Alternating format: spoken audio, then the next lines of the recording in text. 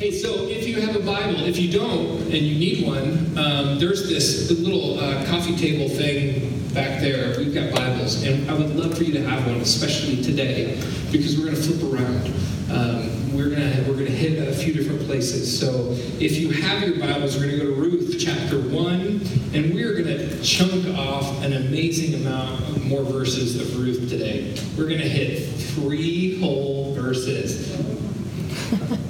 4 whole verses. I know, we're really making headway. So, if you don't know a little bit about what's going on, we're in this little book called Ruth. It was written, it's a story that takes place probably about 3,000 years ago, during the time of the Judges. And the Judges is the book right before Ruth. So if you hit Judges, you're close. And this particular story, if you were to zoom in on the book of, on this particular story that takes place in this 400-year time span known as the Judges, it's a pretty crazy story.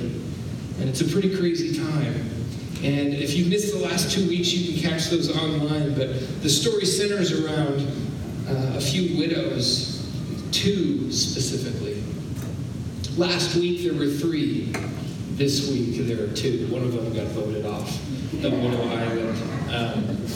No, she chose. She chose to go.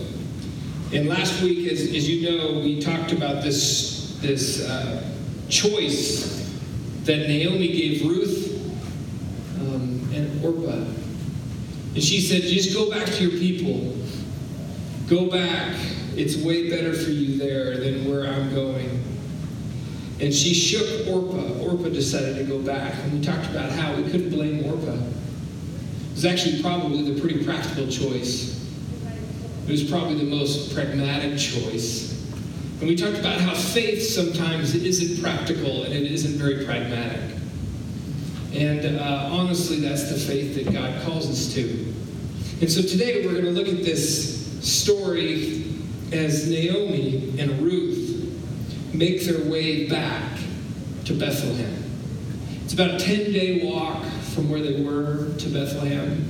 Know that they are 2 very vulnerable females on this road. It's not good to travel alone. It's not good to travel as a female. So there's 2 females traveling alone. And it's a story about Naomi right now. Naomi really at one of the lowest points of her life. She's lost her husband. She's lost her 2 sons. And really, I mean, the way culture went, if she didn't starve to death, it was a happy ending. And that's just how it would go. I mean, she had no one to take care of her. She had nobody to lean on. You know, we talk about, many times in churches, we use the name Job to talk about hard times. And people say, man, I feel like Job right now. Or it just feels like this is a season like Job had. Actually, I think Naomi had it worse. You know, except for the boils. The boils would have really bothered me. But Naomi, in some ways, if you compare Job and Naomi, Job, at least he was a man. And I don't say that chauvinistically, but I'm saying back in those days, that it was, if he could just get his health back, he could quickly start accumulating his wealth back. But Naomi was a female. Not only that, she didn't have a chance to have kids anymore. She didn't have the possibility of having her own heir. Her sons are gone. Job could have remarried and had children. Job still had legal rights. Naomi had no legal rights. She had no one to speak for her. And when she returns to Bethlehem, she speaks some very powerful words that we'll get into here. She's a widow. And the Hebrew word for widow has a couple different root words in it. The first one means to be forsaken. And the second one means to be silenced. And Ruth doesn't really have a voice. Her needs are not being met. And now she's walking back into a community that she left more than a decade ago. She left this community more than a decade ago because her husband felt the move to Moab would be better for them. And she laments that she left full and she's coming back empty. That she left with everything and she's coming back with nothing. And this move back to Bethlehem is actually kind of a scary move. It's the only place she has, though. Because this move back to Bethlehem means that some relative somewhere could actually step in, claim her, make her his husband, make her his wife, and then claim all the assets that she would have of Elimelech. That might include Ruth. Now, if you were to pick any society in the ancient Near East, this was a difficult spot to be in for a woman, for a widow. And we're actually going to learn the responsibility of us as a community of people to have a heart for the taken advantage of in the weeks to come.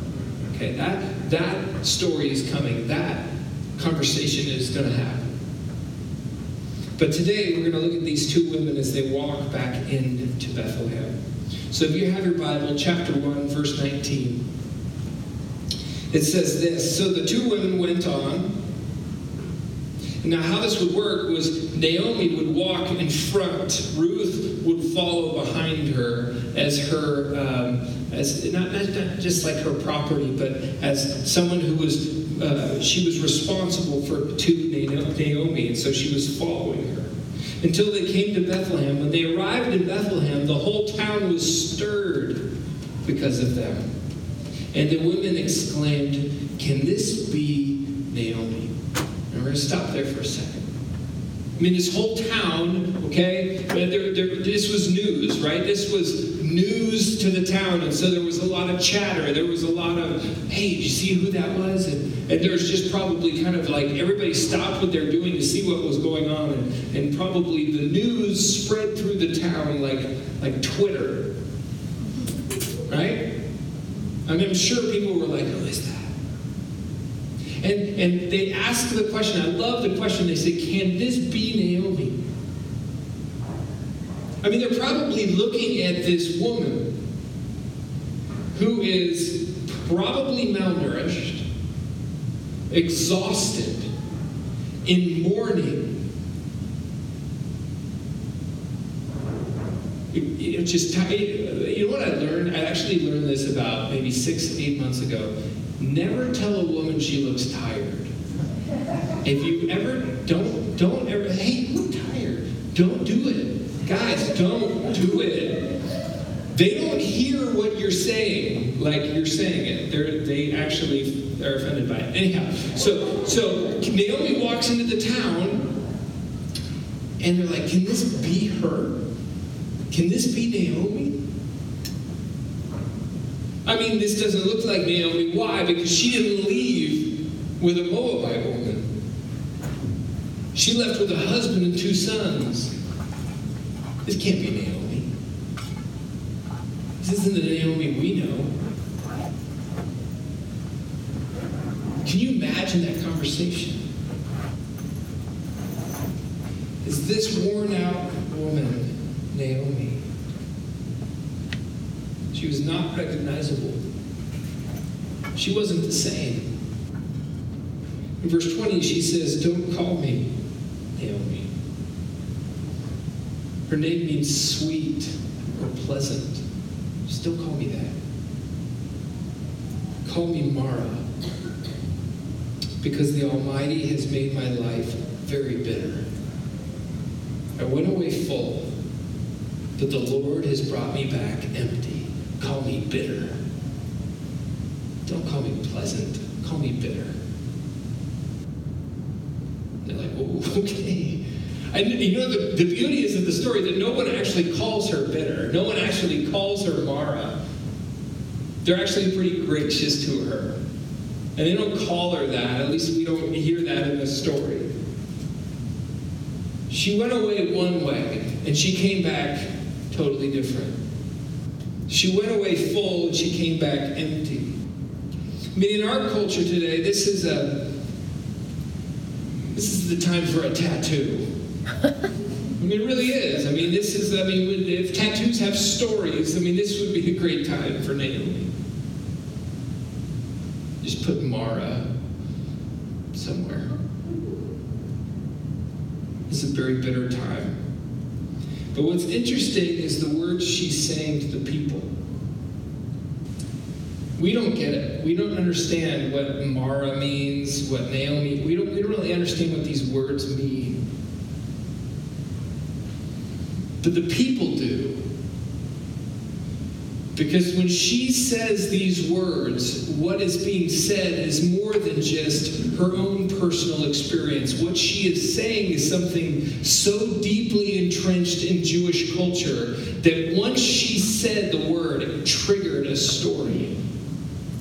It triggered a story for the people of Bethlehem who were still stirring about, who is this? Is this Naomi? Is this? They were kind of like blown away by the fact that the Naomi they knew who left came back looking like this, in this state, no husband, no sons. But the words she used are triggers. Because if you were a Jew and you heard the words she said, it would remind you specifically of a story in Exodus. Now, we know the story of the Exodus, right? We've got Charlton Heston leading the people of Israel out of Egypt. We have the 10 plagues. We have Pharaoh agreeing to let the people go after that final plague. And then changes his mind and saying, wait a second, I don't want to build pyramids. I want other people to do it. And so he gets his army, his whole army together, the most powerful army that we know of at the time, and he sends off after the people who are walking towards a huge body of water unknowingly. Charlton Heston is taking them to the Red Sea. We know it, the Red Sea. And the journey they're on, they're just not even sure. They're not even really prepared for this journey. They're leaving home, what's been home for generations, 400 years. Okay, that the people have been in Egypt, and they really don't know what life is like outside of Egypt. They don't know what they're getting into. And Pharaoh changes his mind, sends after him, and then they see the army coming. The people of Israel, they see the army coming, and they start to blame Moses. They say things like, we actually wanted to stay. It would have been better for us to stay. Because at least by the end of the day, we'd still be alive. But you know the story. The army gets trapped. The people make it to the other side. And there's no more threat of this Egyptian army. And then Moses and Miriam, what's recorded in the beginning of Exodus 15, are two songs, one by Moses, one by Miriam. And then we get to Exodus chapter 15, verse 22. And see if you can hear the words of Naomi here. Then Moses made Israel set out from the Red Sea. And they went into the wilderness of Shur. They went 3 days in the wilderness and found no water. When they came to Marah, they could not drink the water of Marah because it was bitter. Therefore it was named Marah. And the people grumbled against Moses, saying, what shall we drink? And he cried to the Lord, and the Lord showed him a log or a tree. And he threw it into the water, and the water became pleasant. Catching any words there? So when Naomi comes ripping back into Bethlehem and she says, don't call me sweet, don't call me pleasant, call me bitter. What she's actually doing is she's actually saying, I'm actually going the other direction. I'm actually the antithesis of the story in Exodus 15. I was known as sweet and pleasant, and now I'm bitter. says, there the Lord made for them a statute and a rule. And there he tested them, saying, if you will diligently listen to the voice of the Lord your God, and do that which is right in his eyes, and give ear to his commandments, and keep all his statutes, I will put none of the diseases on you that I put on the Egyptians, for I am the Lord your healer. Then they came to Elim, where there were 12 springs of water and 70 palm trees, and they encamped there by the water. So it's interesting to me that Naomi, as she's on her journey and she steps foot back in Bethlehem, accesses this story out of Exodus. She accesses this story and she says, I'm now bitter. I went the other way. And God did this to me. God put this in my life. She goes on to say, and this is a really interesting sentence. She goes on to say, why call me Naomi? The Lord has afflicted me. And I'm sure, just see how this is working out. All she has left in her life is Ruth. Who Ruth, just this last week, we talked about how Ruth just pledged this oath to her that where you go, I'll go. Where your people are, they'll be my people. Where your God is my God. And even after you die, I'm going to stay close and I'm going to die where you die. Now that's an oath, right? And she actually finishes the oath by saying, if I don't live up to this oath, may there be a curse on me. That's bigger than a pinky swear. Right? And so she comes back into Bethlehem. She's like, don't call me Naomi, call me bitter. The Lord has afflicted me. And Ruth standing next to her probably going, well, thanks a lot. And then she goes on, she says, the Almighty has brought misfortune upon me. Ruth's like, I'm here.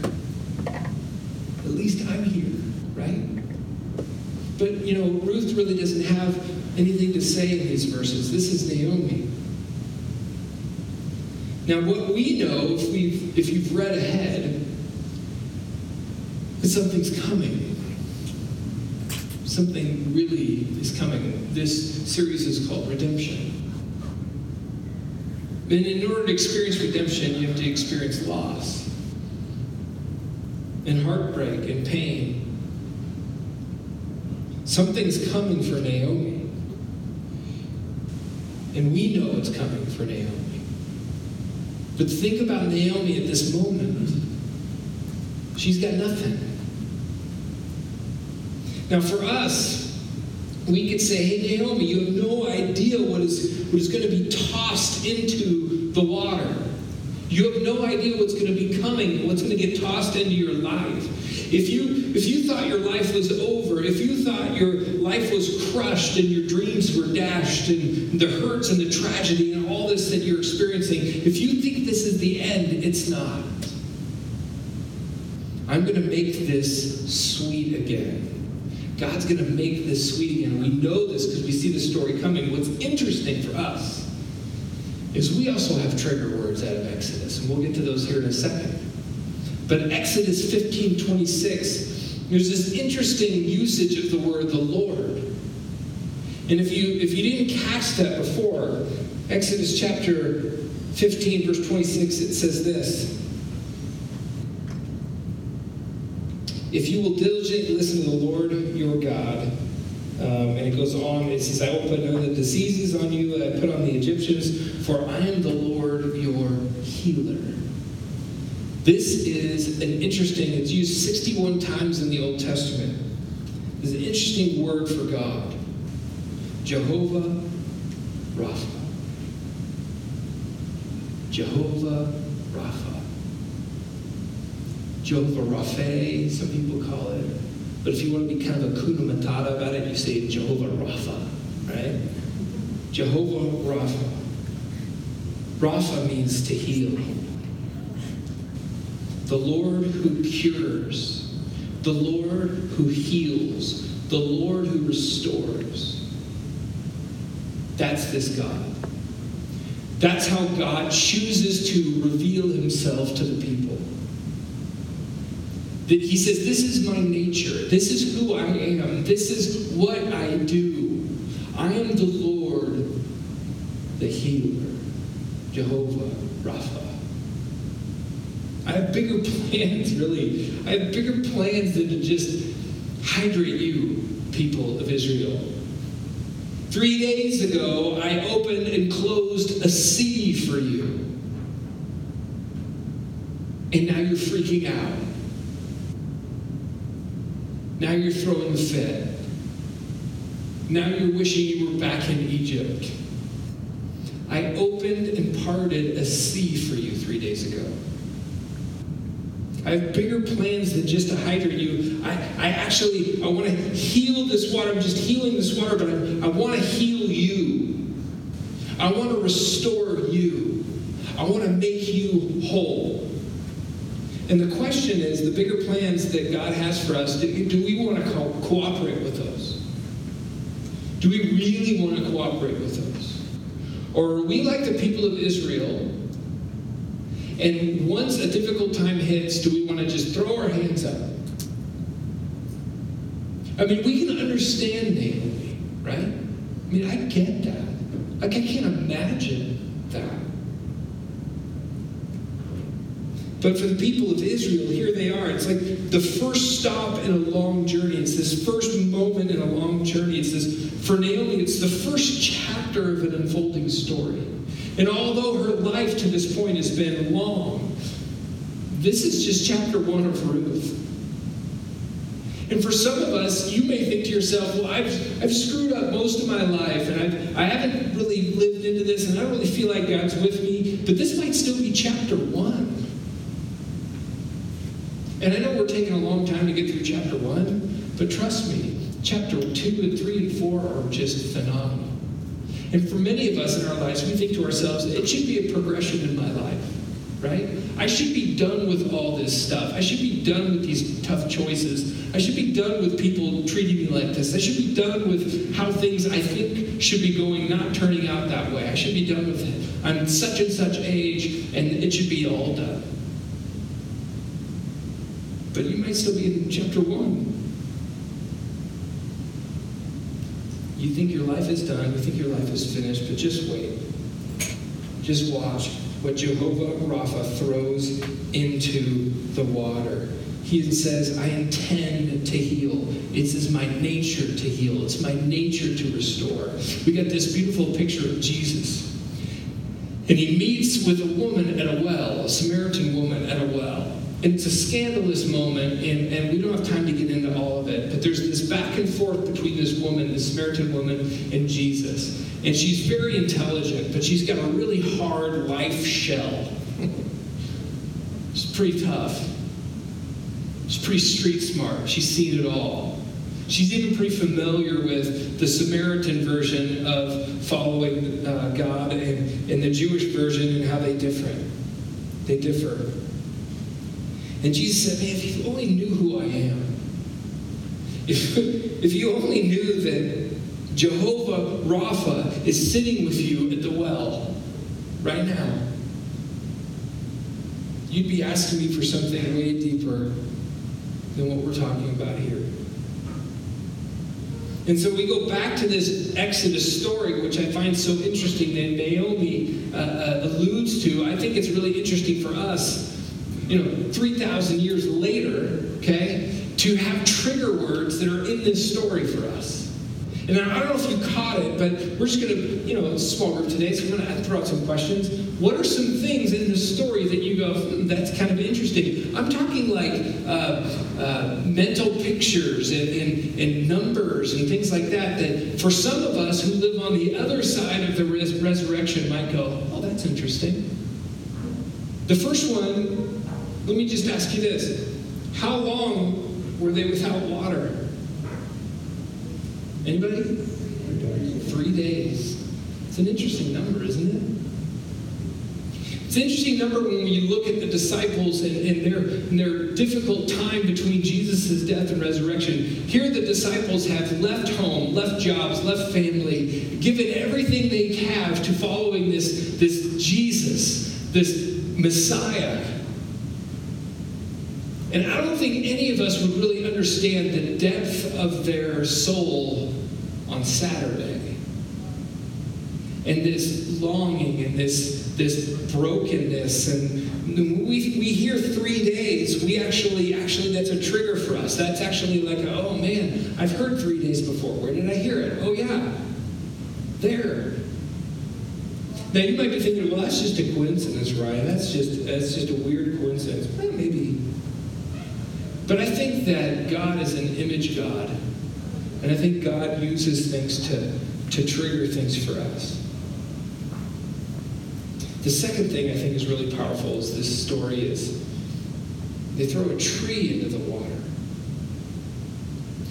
It says in my version a log, but in others it says a tree. And I think that some of us might sit here and go, well, that's really weird, right? I mean, that is really strange. Have you ever heard of this working? I mean, this sounds really miraculous, and I know that there's probably some scientists in the room and some skeptics that go, well, there's probably a tree somewhere that changes the pH of the, whatever. Sure, you can go down that road and think about that.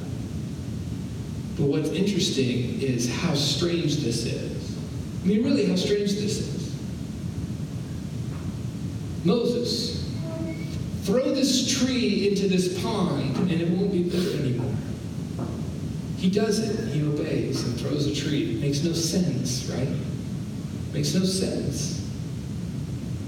I mean, the choice to throw a tree into the pond is kind of crazy. It's kind of goofy, and it works. But what's interesting is the word, the image of a tree. In Genesis, we have the image of a tree in the garden. And then we have the image of the cross. The prophets and scholars have talked about, many use the word, the image of a tree. Our Savior hung on a tree. And this idea of this tree, this brutal, violent act that has become a symbol for healing for us. For us New Testament Christians, for us on this side of resurrection, we actually can read this story and say, okay, 3 days in a tree. Wow. 3 days in a tree. I don't know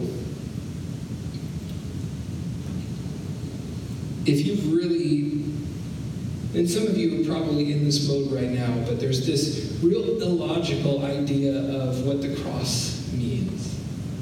I mean, really, one guy on a cross dying, how does that affect me? I mean, it almost seems as illogical as throwing a tree into the water and making it drinkable. And someone's got to show me how that works. Someone's got to show me how this works. I mean, how does the cross work? How does that act, that event, if it actually happened 2,000 years ago, how does that work? To make all this I'm swimming in pleasant again. Someone might say, and someone has said to me,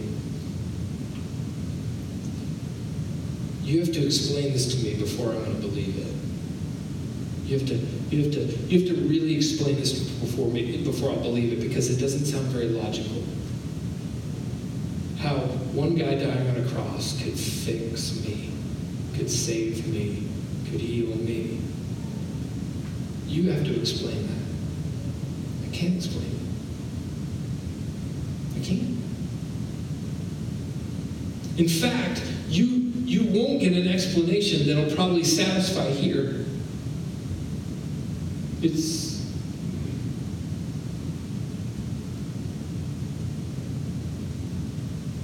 something you just have to experience.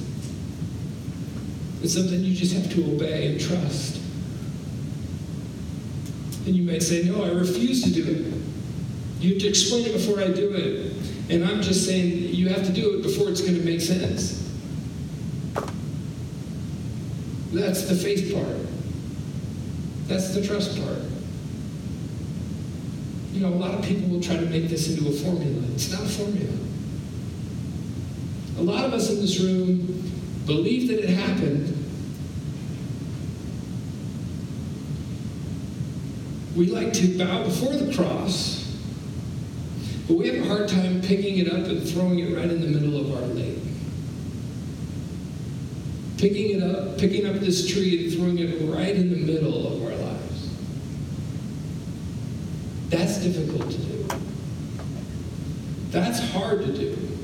That's almost illogical to do. And yet that's what faith is, and that's what this moment is. You have to do it before you understand it. And after you see the result, you'll be explaining it. You'll be trying to explain it. It's kind of like this last week, for the second year in a row, I've been trying to learn how to wake surf behind a boat.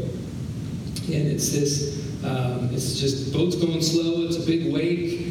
You got a rope, you pop up, and you try to get to the point where you can just let go of the rope and just surf behind the wake. And I did it for about 10 seconds. It was awesome. And it's so funny because there's people on the back of the boat. You're so close to the people on the back of the boat, and they're trying to explain to you, now do this, now do that, now lean this way, and do this, and until you actually do it, you don't know what they're talking about. And you can watch them do it. And you can want that. But until you actually do it, you don't know what they're saying. You don't know what that means. And that's what I'm trying to explain to you here. This is this illogical, crazy idea where the people of Israel actually experienced a miracle of God telling them to throw a tree into the water and they could drink it. And yet at the same time, some of us have this bitter muck and water we're living in, and we're just like, okay, God, do something. And he says, I have. Throw it in. Throw it in. Is it going to change your circumstances? Is you going to get healthier? Are you going to get wealthier? No. But there's a healing that begins. There's a restoration that begins. And I think it's really interesting that all the people that Jesus talked to along the road, all the people that Jesus beckoned to come and follow him, he didn't guilt them, he didn't shame them, he just offered. And he said at one point, he says, I didn't come for the healthy, I came for the sick. I didn't come for the religiously capable. I came for those who were incapable. I came for those who have no more rope. I came for Naomi. I came for Mara. I came for you. It says in verse 22 of Ruth, chapter 1. So Naomi returned from Moab, accompanied by Ruth the Moabite. They just kept to keep throwing in the Moabite, right? Her daughter-in-law. Arriving in Bethlehem, arriving in the place that's called House of Bread, as the barley harvest was beginning. There's a glimmer of hope here for her. And I think for all of us, there's a glimmer. And we see these things unfold in people's lives, and we tell stories, and we see what God has done in each other's lives. And then there's these moments where we find ourselves in the middle of our own bitter lake, our own bitter body of water. And we're supposed to be a community that points to this, that yearns for this, that rallies people around this, that dreams for this, for the people in our lives, for each other. To be honest, we're really supposed to be the people that help walk people with people in their bitterness. I mean, wouldn't it be great if we could just go, hey, listen, I am bitter right now. I mean, can you imagine that conversation at church? Walk up, how you doing? I'm bitter. I'm supposed to just get fine from you. No, I'm bitter. I'm pretty angry. I'm done. I went away full and I came back empty. I thought this was going to work out and it didn't. I thought this marriage was going to work out and it didn't. I thought my children were going to turn out like they, and it didn't. I thought my career was going to go how it did. It's not. You just walk up to each other and say, yeah, I'm bitter. I mean, in some ways, it would be like, I'm your small group's worst nightmare. I am bitter. Deal with that, right? And sometimes we're driving to church, right? Some of you are driving to church today like, oh, I gotta be smiley. I gotta be smiley when I walk in. We all have that feel, right? Like, I want to pretend like it's not, you know? I'll just be honest, for the last number of weeks, it's hard. We're just dealing with a lot of, a little bit of discouragement and disappointment, saying goodbye to the Millers and just some other things that are unfolding in the life of our church. And I'm just like, oh, darn. And I'm not really good at hiding it either, if you've noticed. Don't try to hide it. See, we have a word for that when you try to hide it. It starts with an H and it ends with hypocrite. See, religion is packed full of people who they act like they're happy when they're not. And there's something beautiful about Naomi, right? Something really cool about I really like Naomi. I really like her. She's not real churchy. You know, she's not really like, everything's fine. You know, she could have said things like, oh, well, he was a dirt ball anyway, I'm glad he died. Or, you know, none of those things happen. And then you have people who say, you know, I'm really glad I went through this tough time in my life. I felt like God was so close, so real during this tough time. And there's great stories like that. But I think some of us would rather not have those. It kind of glorifies these really difficult times we go through. Naomi was just like, I'm bitter. And someone could have come up to Naomi and go, well, Naomi, just praise the Lord. Just praise the Lord in your bitterness. Naomi punches her. That would be like my version. That would be like my version of the Old Testament, right? Someone comes into it and says, Naomi, everything happens for a reason. Really? So, my husband and son's dying, there's a reason there? Or, hey, Naomi, you know, God closed the door for you. But I think he's about to open a window.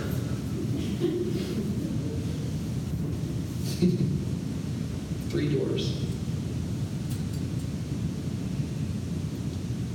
She's probably like, I'm ready for this to be over. And maybe some of you are too. Ready for this to be over.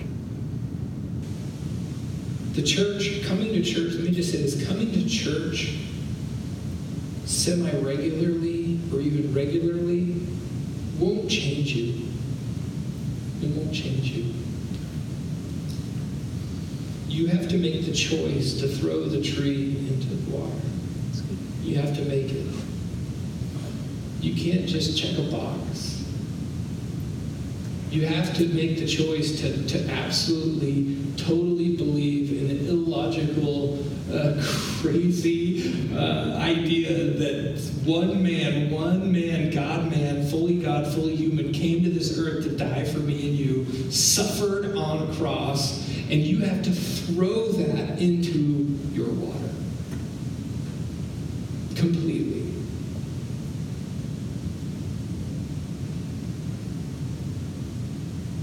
Hebrews chapter 12, verse 15 is this really great verse. And I'm not going to read it. It just talks about not letting bitterness come in. And how when we see it, We don't pretend like it's not there, and we don't put the happy face on, but we actually, as a community, we look out for each other, and we lean in on that bitterness, and we help root it out together. And so often, I've noticed as a pastor, when people go through really bitter times, when couples are struggling in their marriage, when things aren't going well with health, or someone's lost a loved one and they vanish, they leave the community. They hide out, they run, they pull away. Or they go to let's just be honest, because we're a small church, they go to a bigger church where they can not be noticed and not be known.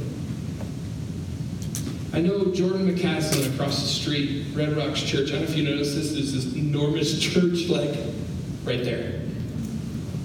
5th fastest growing church in the country. You're all like, what am I doing here for?